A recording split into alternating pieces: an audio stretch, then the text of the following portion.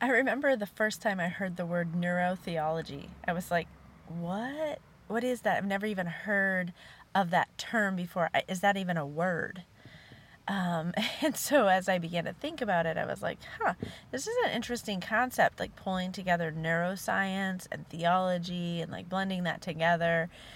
And whenever it kind of gave me a strange feeling, I suppose, because as a person who's grown up in a faith-based community and then kind of living my faith out in my personal practice as a therapist, I began to just have an awkward feeling when people tried to blend psychology and faith. It was like I was living in two different worlds as a therapist. I remember being at an event at one point and hearing someone who was, staunch in their faith saying, almost coming across like an enemy to psychology. And I felt like, well, then am I bad? Am I doing something bad because I'm kind of living in both worlds? And it was kind of a mixed emotion that I had when I first heard the word neurotheology. So through the years, I have come to accept and understand and be excited about this new field, neurotheology, where we can, as therapists, as people who are studying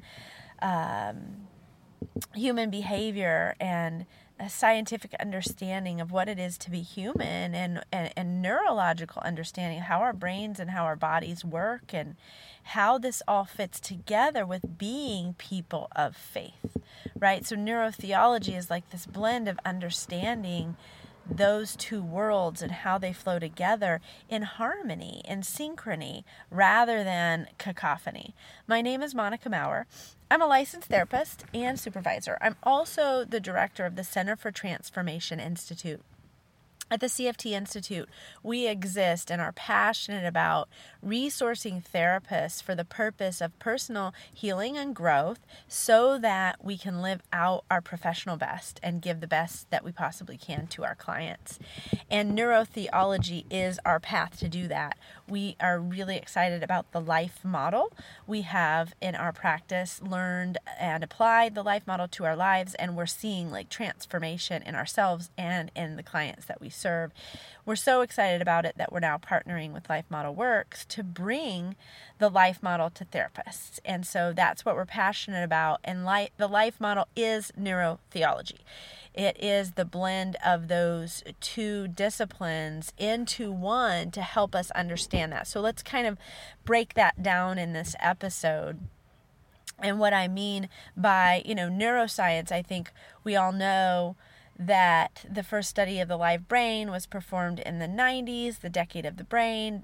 President George Bush declared that the decade of the brain. It's pretty fascinating that it was in the 90s, as recent as 30 years ago, that we were able to actually study a living brain. And Dr. Alan Shore was able to help us break down that study of the live brain to understand what's happening in our brain in terms of our emotion, anger, sadness, fear, shame, hopeless despair, and what it means to live in joy and expand our capacity for joy and gain joy strength and be a human who can return to joy from negative emotion and not get stuck in mental health and mental illness.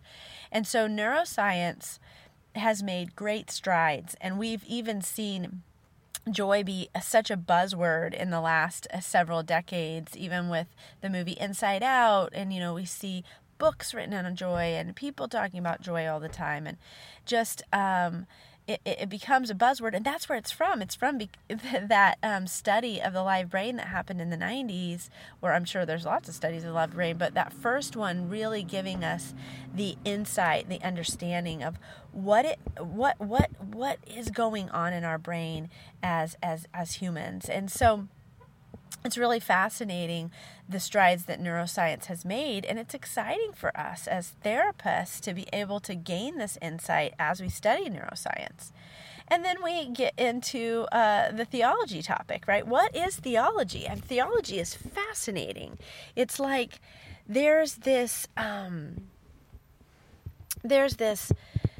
deeper insight that we can gain about God from studying the scripture. And the scripture, has been around for centuries, thousands of years. And people have taken apart the scripture, broken down the scripture, meditated on it, compared different, the Bible to itself and to other documents. And we have such a deep understanding. I've just been fascinated. Recently, one of my good friends, one of my therapist friends, who's on one of the past videos of the Fab Five, if you want to check out that episode. But one of my friends told me about the BEMA podcast, BEMA, and I've been listening to that. I'm fascinated. But in that podcast, a couple of theologians are just breaking down the scripture in ways that just fascinate me to no end. And I'm fascinated as a person who met and walked with God at a young age. About 13 was when it felt very real to me in terms of my connection with God personally. And then I didn't understand much about the scripture. I just kind of grabbed a hold of some of it, and it was inspiring. But as a person who has been walking with God now, I'm almost 48, for, what is that? Several decades, I now am more fascinated with understanding the scripture, like what's the original language, where did this come from, what does this mean, what did God intend, and comparing the scripture to one another. And I'm so fascinated that we serve a God who can express to us his love in very simplistic ways when we only have access to understanding him through those simplified ways. And we also serve a God who can take us into the depths of theology, and we can understand scripture in these very complicated and amazing ways. And as I'm listening to the BEMA podcast, I am just floored at truths and understandings and beautiful love intention of God toward me and us. That comes out of studying the depths of the scripture. It's just fascinating. And so I love the idea of neurotheology coming together. And that's my third point, right? Is taking the neuroscience and then blending it with the theology so that we can not just straddle a fence and kind of have to jump over one side and then the other to understand what it is to be human, but how we can blend the two. Because if truth is truth, then it's truth, right? I think we think of truth as subjective, but what if truth, if something's actually really true, then it must be true for everyone. There must be a model of human development that says this is how a human in a perfect way, in the way the brain would develop perfectly, in the way the spiritual life would develop perfectly, this is what it would look like. This is what that model would look like. And of course we don't attain that, because part of being human is not being perfect. It's having imperfections. But we want to be able to understand what that could possibly look like so that we can move into a greater understanding of